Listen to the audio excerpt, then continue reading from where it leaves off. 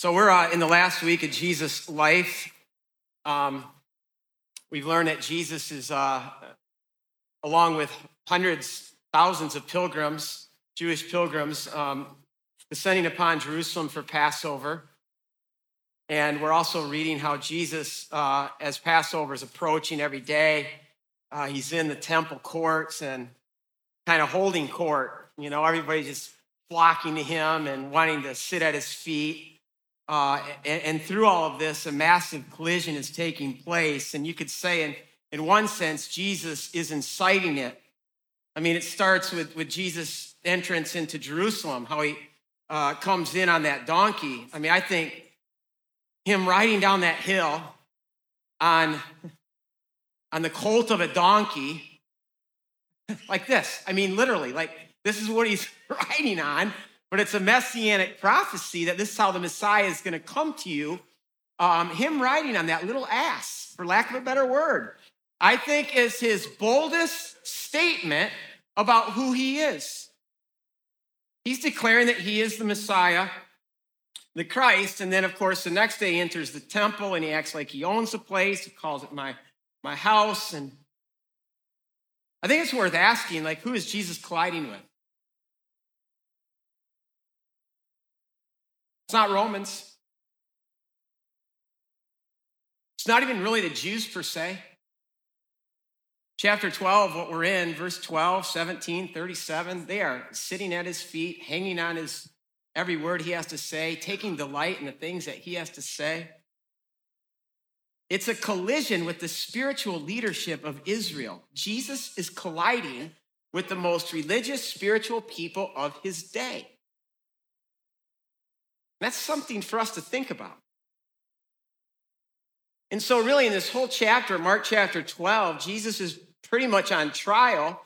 The religious leaders are coming to him, trying to interrogate him, hoping that Jesus is going to say something that's going to incriminate himself. Today's text, it's a Torah teacher, Mark chapter 12, starting with verse 28. We love to stand for the reading of God's word, so let's do that. One of the teachers of the law, one of the Torah teachers, came and heard them debating. Noticing that Jesus had given them a good answer, he asked Jesus, of all the commandments, which is the most important? Is that a question you would ask Jesus? Jesus answers, the most important one is this. Shema Israel, Adonai Eloheinu, Adonai Echad. Ve'ahavta Adonai Elohecha v'chol lavavka uv'chol nafshika uv'chol me'adek. Hear, O Israel, the Lord is our God, the Lord alone. Love the Lord your God with all your heart, with all your soul, with all your mind, and with all your strength. And a second is like it, as he says it in another place. Love your neighbor as yourself. There is no commandment greater than these. And the Torah teacher said, well said, Rabbi. You are right in saying that God is one and there is no one but him, and to love him with all your heart and all your understanding, your strength, and to love your neighbor as yourself is more important than all burnt offerings and sacrifices. And when Jesus saw that he had answered wisely, he said to the Torah teacher, you are not far from the kingdom of God. And from then on, no one dared ask Jesus any more questions. But now it's Jesus' turn. While Jesus was teaching in the temple courts, he asked them a question. Why do the Torah teachers say that the Messiah is the son of David? David himself, speaking by the Holy Spirit, declared, the Lord said to my Lord, sit at my right hand, and I will put your enemies under your feet. David himself, who's writing this psalm, calls him Lord. How then can he be his son? And the large crowd listened to him with delight. This is God's word. You can be seated. So our text says that a teacher of the law, a Torah teacher, comes to Jesus. Let's begin with with who these teachers of the law, these Torah teachers are, they are essentially the pastors of their day. And they're Pharisees. Torah teachers, the rabbis are the Pharisees. So if you were here last week, we learned that the Sadducees are the priests who run the temple. The Pharisees are then the pastors who run the synagogue. And I know sometimes there's just confusion, which rightly so, between temple and synagogue. What I want you to know is that temple and synagogue are not the same. There's one temple, which is in Jerusalem, but there are synagogues in every town and village where the Jewish people live. And so in their mind, the temple is the actual place where God lives, which is why they call it the house. It's where God's holy of holies, his living room, where God dwells. And of course, the psalmist says it so well: who may ascend to this holy hill? Who can draw near to this holy God? But he or she who has clean hands and a pure heart. And so this is why you come to temple with your lamb. This is how you draw near to God. And this is what is done in the temple. But the synagogue is where God lives in his word. It's where God's people gather around God's Torah, where they can have their lives, their identities, their callings shaped by the word of God. Now, if you know the biblical story, throughout the biblical story, what we would call our Old Testament, synagogue does not exist. It's not there. It only shows up in our New Testament because all worship and expression that God instructs is at the temple, through the people who run the temple.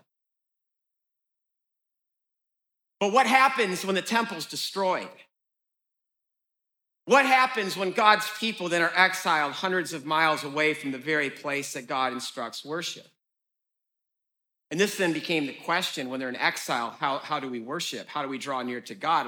No temple, no place of sacrifice. So they looked at the Bible and they saw many texts like the ones I'm going to read. Psalm 51, which is David's confession to God after his sin of adultery and murder. David, at the end of the psalm, says, God, you do not delight in sacrifice, or I'd bring it. You do not take pleasure in burnt offerings. My sacrifice, O God, is a broken spirit, a broken and contrite heart. So what David is saying is, God, it's not the sacrifice that you want. It's my heart that you want. Jeremiah 7, God says, for when I brought your ancestors out of Egypt and I spoke to them, I did not just give them commands about burnt offerings and sacrifices. I gave them this command: obey me. Obey me. Obey me, and I will be your God, and you will be my people. Walk in obedience to all that I command you, that it may go well with you. Or Micah 6, a verse that we know, but we oftentimes don't read the verses leading up to verse 8. But it goes like this: with what shall I come before the Lord and bow down before the exalted God? Shall I come before him with burnt offerings, with my lamb, or with a calf a year old? Will the Lord be pleased with thousands of rams? No, he has shown you, O mortal, what is good. And what does the Lord require of you? But to do justice and to love mercy and to walk humbly with your God. And so from this, they concluded that to obey God is better than sacrifice. And sometimes I've thought about just standing up here and preaching a 2-word sermon. Obey God. I'll see you next week. But this is where the whole thing shifted. And so their relationship with God shifted from making sacrifice to obedience, from temple to Torah. And God's word actually became the Holy of Holies. And it's in this context in which the synagogue is birthed, so that by the time you get to Jesus, every village has a synagogue. By the time you get to the book of Acts, Paul can go into any city in the Roman Empire and find a synagogue. But now what happens when God's people are actually allowed to return to Jerusalem and rebuild God's house? And that's the story of Nehemiah and Ezra in our Old Testament. Well, they do that, so by the time of Jesus, what you have are two expressions of worship going on. You have the temple worship run by the Sadducees, and you have the synagogue, which is run by the Pharisees. And in this, you can imagine the Sadducees and the Pharisees are competing with one another. They had a very conflictual relationship because they were both seeking the power to influence. And of course, the Sadducees used the temple and the relationship with Rome to exercise influence and power. The Pharisees used the synagogue and what they would call their superior understanding of the text and their superior walking out of the text as influence. But here's what I want you to know, that when Jesus then shows up the last week and when he cleanses the temple, those Pharisees are just cheering Jesus on. They're like, yes. And when Jesus tells the parable of the vineyard, they're probably saying amen to everything Jesus is saying because they know that Jesus is indicting the Sadducees because the Sadducees are the ones that God entrusted his vineyard to. The Pharisees love Jesus' answer about paying taxes to Caesar. They're pacifists. And they especially loved Jesus' answer to the Sadducees on the issue of the resurrection, the afterlife, because like Jesus, they believed in it. So I think that this Pharisee, this Torah teacher, comes to Jesus with a question to find out, Jesus, are you actually with us?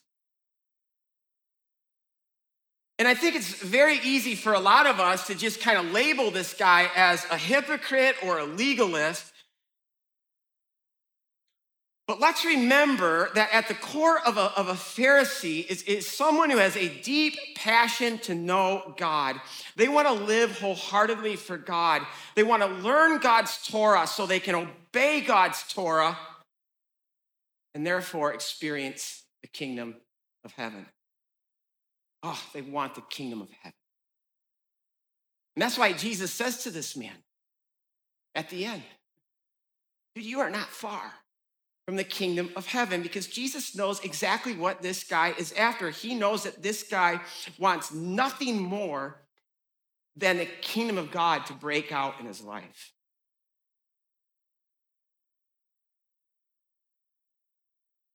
This has to be a spot for a commercial because Crossroads in the last year has done a lot of hard work on its vision, mission, and values. And again, we did not change anything massively where we've become a different church. But we have reworded some things, and vision is the actual thing that defines what an entity is going for, why an entity exists. And the vision of this church is the kingdom of heaven. That's why we exist. That's what we're going for. That's what we're seeking. And hopefully, as I say this is creating some curiosity amongst all of us. Like, okay, then what is the kingdom of heaven? And, we've been in Mark's gospel for a long time. A couple of things that we should know by now is that the kingdom of heaven is the message that Jesus preached. The kingdom of heaven is also at the heart of his ministry. In fact, anytime you see in the Gospels words even like eternal life and being saved, these are all synonyms for the kingdom of heaven or the kingdom of God. And these are what I believe to be the three defining characteristics of the kingdom, if you're going to bring definition to it. The first characteristic of the kingdom of heaven is in its most basic sense, it is the power of God. Sometimes we refer to it as the finger of God. It is the finger of God that breaks into chaos in all its forms and brings shalom. Shalom, shalom.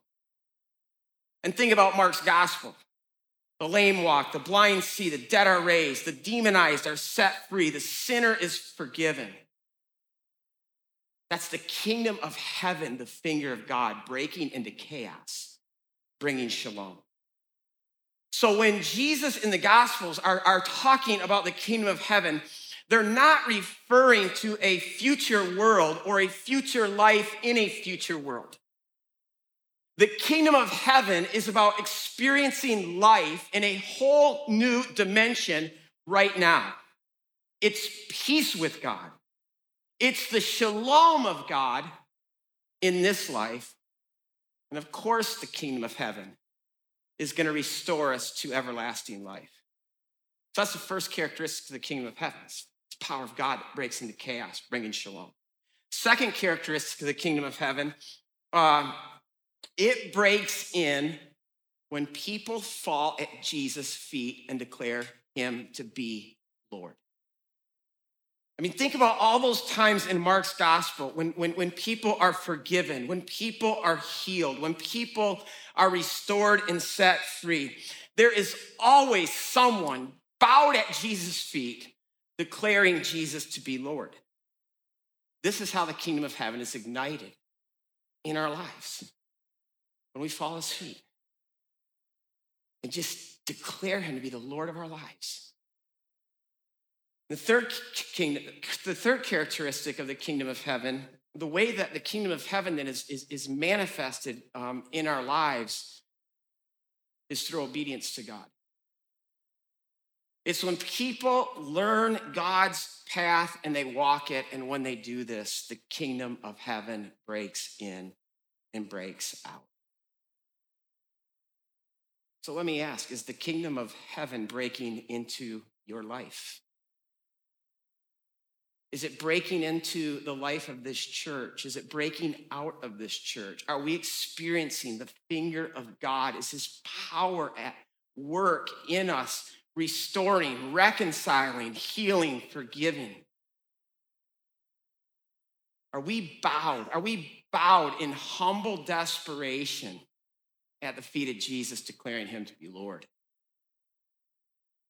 And are we a people who have a passion in our hearts to obey God? Have we found God's path? And are we wholeheartedly walking it? See, this is what this guy is seeking. This is what this guy's life is about. And it's the reason why he asked Jesus what commandment is the most important. He wants the kingdom.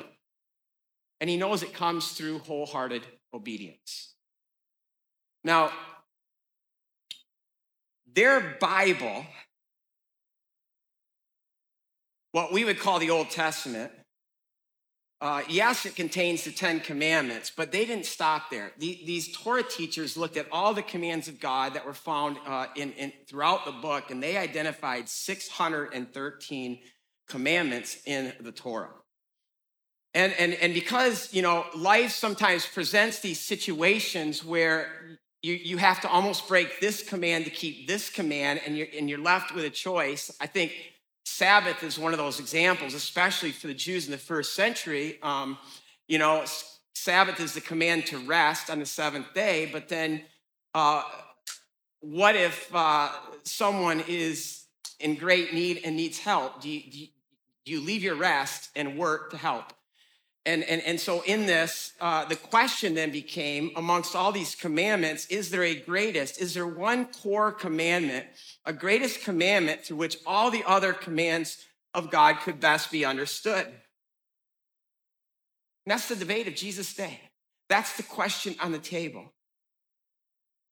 And Jesus answers the question by going to the most known, most memorized, most prayed text in the Torah, the thing in their book that comes out of their mouth more often. It's what the Jews to this day call Shema. Every Jew in Jesus' day knew Shema. It's the guts of the Jewish faith. Shema Israel, Adonai Eloheinu, Adonai Echad. It's what's said every morning. It's what's said at the end of every day. And this goes back all the way to the time of Jesus. I can promise you, Jesus woke up and said Shema, and he ended his day saying Shema. Now, the word Shema simply means to hear, Hear, O Israel. Now remember, there are two aspects. We've seen this in Mark's gospel to hearing. This is why Jesus says, he who has ears to hear, let him hear. So Shema doesn't just mean to hear something with our ears, but then it means it's going to change how we live. It means to obey. Now, what does it mean to obey God? According to Shema, it's to love God with all my heart, which is all that I am. It's to love God with all my soul, which is my very life, even it cost me my life. And it's to love God with all my might or all my strength. The word for might or strength in the Hebrew is me'adecha. It means with all your muchness. Everything else that God has thrown upon your life, all your wealth, your time, your talent. Love God with absolutely everything you have.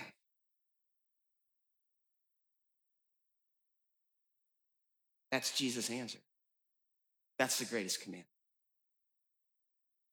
But Jesus adds another piece to this. He says, and you shall love your neighbor as yourself. And for the longest time, I just kind of thought this is Jesus putting his mark on the greatest commandment until I discovered, no, actually, he's quoting one of those commands, one of those 613 commands. It's in Leviticus 19, verse 18. In fact, the interesting thing about Leviticus 19, verse 18, where it says, you shall love your neighbor as yourself or who is like yourself, with Shema, Deuteronomy 6, verse 5, you shall love God with your whole heart, soul, mind, and strength. These two verses both share a unique word that's only found in these two verses. It's the Hebrew word ve'ahavta, which means you shall love. That word is maybe found only one other place in Torah.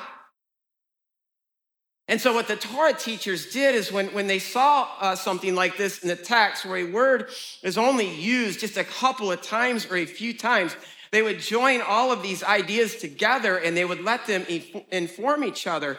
So in this case, going back already to the time of Jesus, the rabbis are already teaching that love your neighbor as yourself is actually commentary on how we love God with our whole heart, mind, and strength. That they are one and the same. That my vertical love with God is one and the same with my horizontal love of neighbor. That you can't separate them. And Jesus is in full agreement with this thinking when he says, yep, and a second is like it. Or better translated, a second is the same as. That to love God with our heart, soul, mind, and strength is the same as loving our neighbor as ourselves.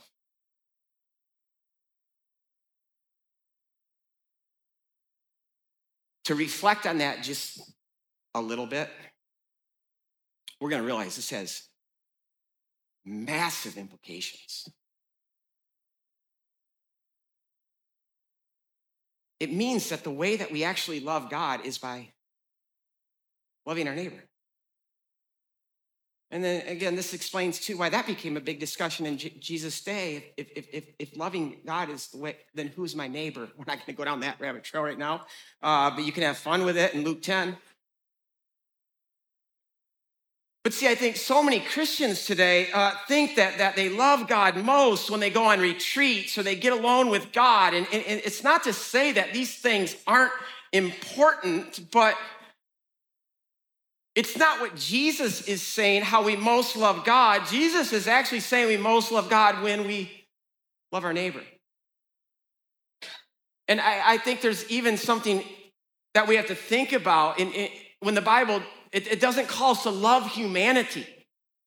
It calls us to love our neighbor. It's easy to love humanity. Oh, I love humanity.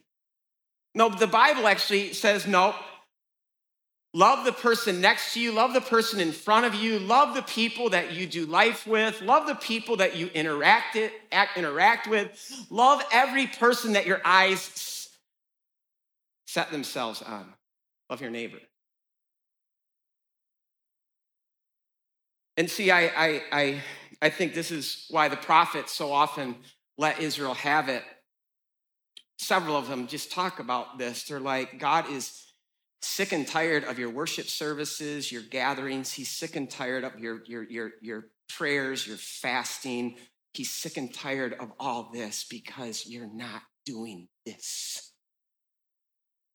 You're not concerned for the widow and the orphan and the oppressed, and you're not treating your spouse the right way. And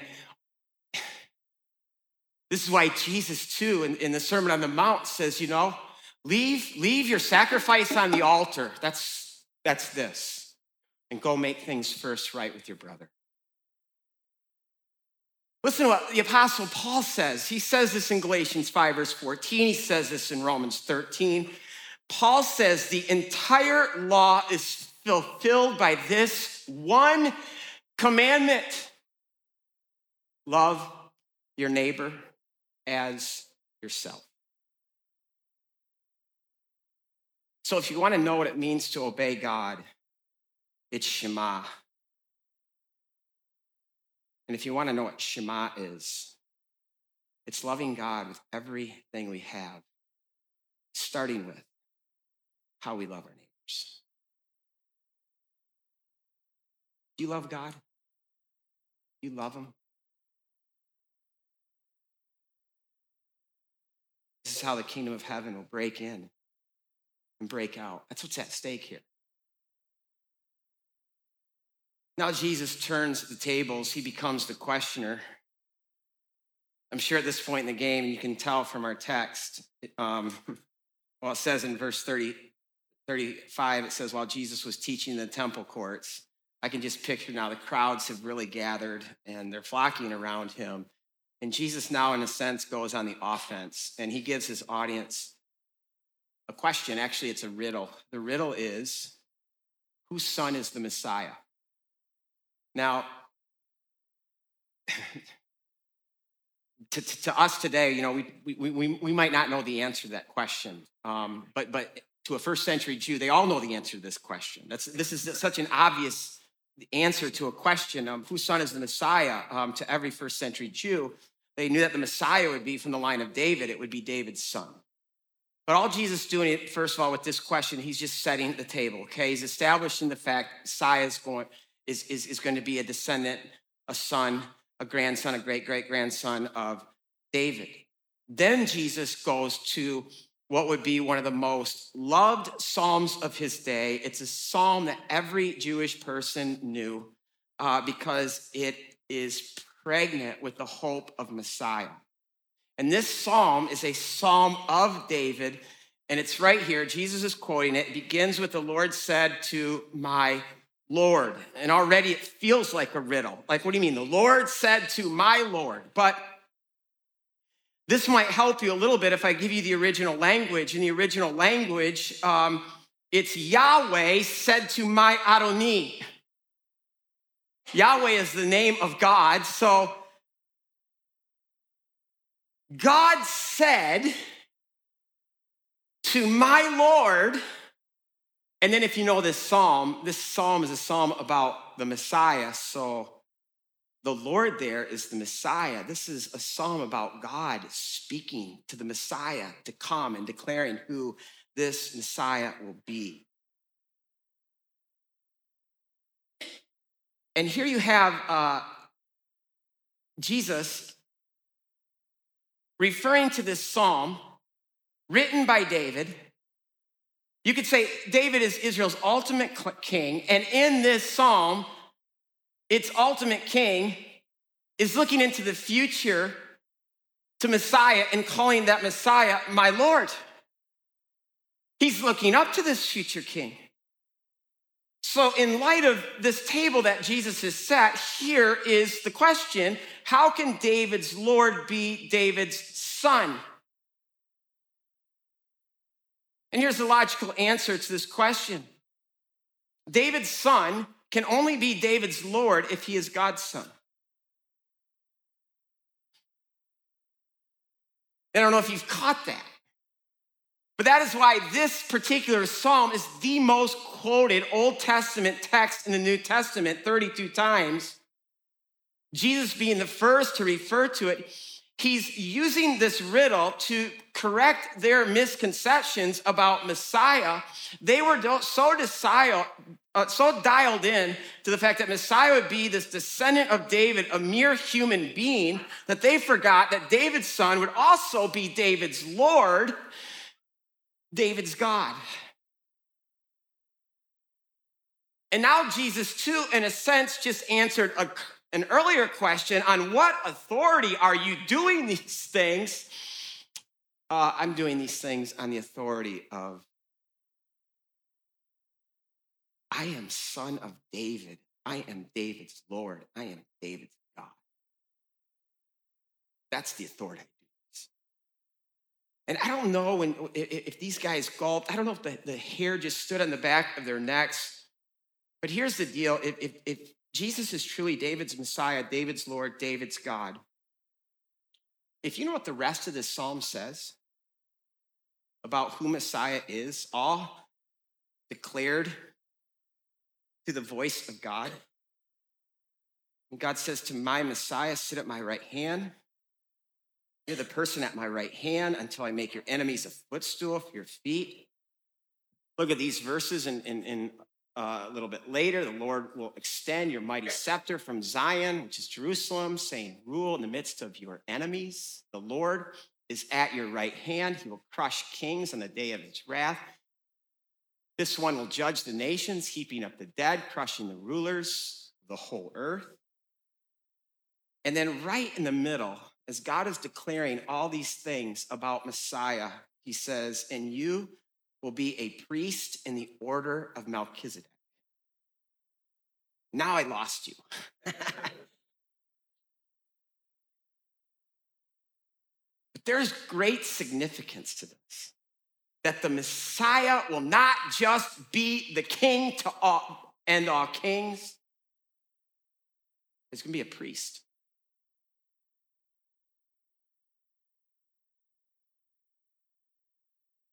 Let me ask an existential question that I think gets at the significance of this Messiah being a priest. What do you look like? So I think we all walk around with this mental image of what we look like, both to ourselves and to other people. And if we're all honest, we all want to appear a certain way. I think social media seems to support this. You think about how hard people sometimes work just to get the right picture that they can then present through social media. Remember a couple years ago, Libby and I were in Rome, and we were scouting out for a trip, and we were having a cup of coffee in front of the Colosseum. And yeah, I did lose my mind a little bit because I literally watched these two girls. One was taking the picture and the other was posing in front of the Colosseum. I didn't just do that, did I? Oh gosh. Okay. It's still, but literally 30 pictures, I promise you. They took 30 pictures. She just wanted to be perfect. Anyway. But listen, we are a culture today that is obsessed with how we look, and this even extends to how we look, not just physically, but our morally, spiritually. We all have a moral and spiritual image of ourselves. We have this idea about how we look. Are we morally and spiritually attractive? Are we morally and spiritually unattractive? Some of us might right now even feel morally and spiritually ugly. But what do you look like to God? Right now, if you stood in his presence and God cast his eyes upon you, what would he see? And would you feel beautiful? Would you feel ugly? See, this is precisely why the ancients said we need a priest, because they understood all their ugly, especially when it came to God. And with worship being this where we go to God's house and we stand before God in God's presence, it was a priest profession then to deal with all of that ugly, to wash us, to make us clean, to make us presentable to approach a holy God. So David writing Psalm 110 and inserting Melchizedek, this is what I see happening. I see him making his own personal copy of Torah, because this is what God instructed all the kings to do. They had to have their own copy of Torah. And I see as he's copying it, he gets to Genesis chapter 4, and he's writing all this down where Abraham just defeated the 4 kings from the east. And then on his return, because in essence, you can say, wow, Abraham defeating all those 4 kings. Abraham is now the greatest man, the greatest king in the world. But on his return home, Abraham encounters one still greater. David must be thinking to himself, wow, as great as Abraham was, there's one still greater than Abraham, one so great that it actually caused Abraham to bow and worship this one greater. And this begins where you start wondering, who is this mysterious figure named Melchizedek, who descends from God's holy city, Jerusalem, who's described in this text as a priest of the Most High God, and who blesses Abraham the same way God has been blessing Abraham, and who prays to Abraham's God. Our New Testament answers the question who this mysterious figure is. The book of Hebrews, in Hebrews chapter 7, says this Melchizedek was king of Salem. Salem is the ancient word for Jerusalem. And he's priest of God Most High. So he's king and priest of God Most High. He met Abraham when he was returning from the defeat of the kings, and he blessed him. And Abraham gave 1/10 of everything he had to him. That's an act of worship. And first, the name Melchizedek means king of righteousness. Melech is king, Zedek is righteousness. So it's not even his name, it's a title. King of righteousness. And also, king of Salem means Salem is second part of Jerusalem, which shalom. It means the king of shalom. Without father or mother, without genealogy, without beginning of days or end of life, made like the Son of God, he remains a priest forever. Mystery solved. This Melchizedek, who comes out to meet Abraham, is not a mere mortal. It's Christ, the King of God's eternal city, who descends into that valley to come face to face with Abraham. And I think, what an encounter at this stage in the biblical story. And what you have God doing right at the beginning is he's showing Abraham, do you want to know how I'm going to fix this broken world? Do you know how I'm going to fix your broken life, your broken family? Meet this man. Meet Melchizedek, this king of righteousness. And you know what this king of righteousness does before they say goodbye? Is he offers Abraham wine and bread. Already strong hints of how this priestly king, this kingly priest, will redeem and restore the whole world. He will offer the world a table, a Eucharist, a supper of bread and wine. And if you're saying so, it might be because you have listened to the lies of our modern world that says we are pretty good people who live in a pretty good world. And if any little problem flares up, it's nothing that we can't solve with our own smarts and our own capabilities. People just start thinking that if we just elect the right politicians, get the economy fixed, find the right job, marry the right person, live in the right neighborhood, have the right education, that everything is just going to be all right. Our problems are a lot bigger than that. They are a lot deeper than that. Our world is broken in every way. And we don't just need a king who will defeat evil. Because as we have learning, we have been kicked out. We have been banished from Eden. We are living now in an environment which we weren't made to live. We were made for God to walk with the holy. The only way back into God, the only way back into his garden, we absolutely need a priest who can wash away all of our unclean and bring us home. Isaiah 64 says, all of us, not some of us, all of us have become unclean. And it even pushes it further. It says, all of our righteous acts, think of the best things you've done, are nothing but filthy rags. In other words, left to ourselves, we could never get back into the garden of the Lord. We could never ascend God's holy hill. We are too defiled. And I think so many people today, they think they can cleanse themselves. They live their lives trying to wash themselves. I think this is the danger of religion. Religion is what I perform and give to God. God, have I done enough? Do you like me now? And see what religion does, it makes us think we're a whole lot better than we actually are. I'll put politics in this category because politics today has become religion. Somehow we think that if we just belong to the right party and have all the right ideas and the right positions on the right cultural and political issues of our day, that somehow that's gonna wash me and make me clean. I mean, look at all the yard signs. Look at all the blogging. It's people trying to wash.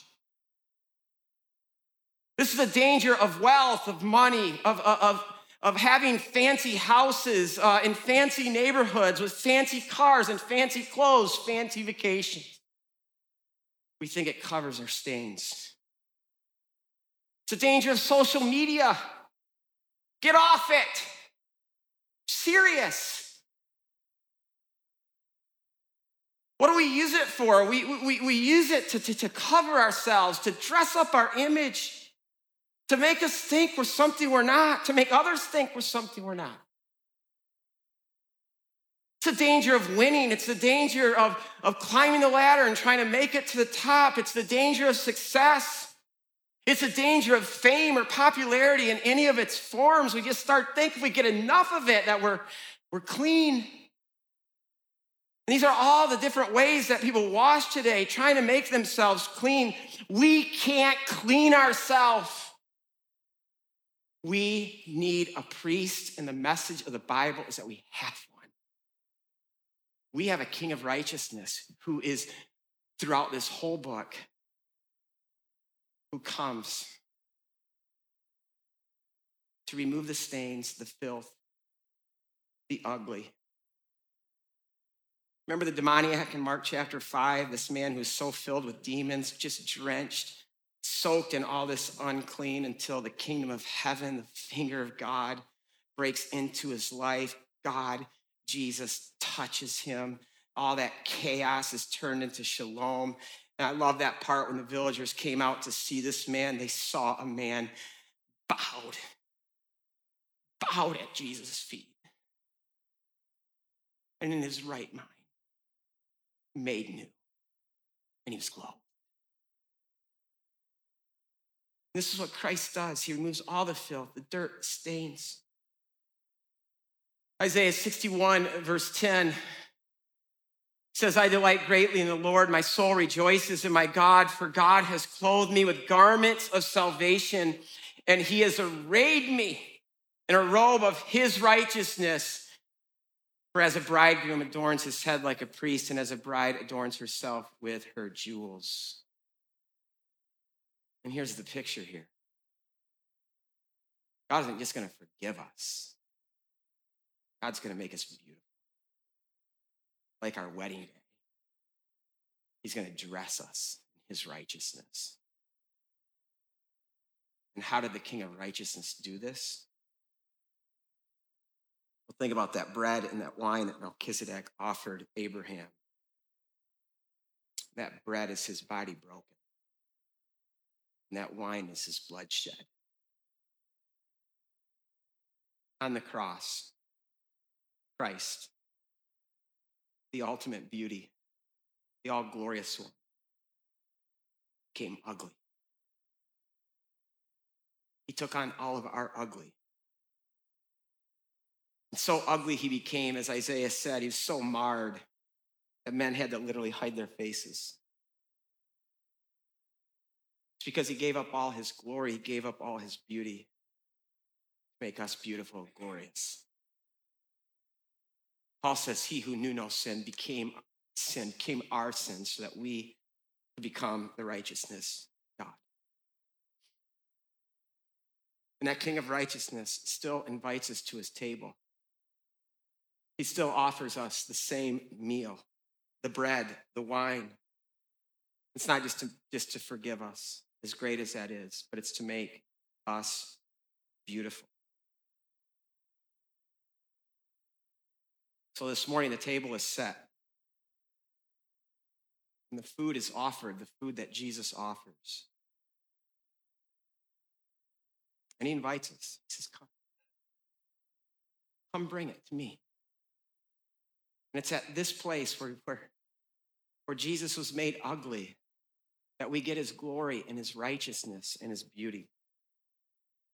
But the way that we come to this, the way for the power of God to break in and break out of our lives, is we come to this table declaring Jesus to be Lord. And we leave this table saying, God, with everything I have, I love you. I live for you. Obey you. So God, in this time, in this space right now, God, your cross is set before us through this table where you offer us the meal. It's more than just food. It's the love of God. It's the power of God that can break into our lives to heal us, to restore us, to wash us, to redeem us, to forgive us, to make us stunningly beautiful. So, Lord, we bow, and our hearts are desperate. And our hearts right now confess you, Jesus, as Lord, and we fall at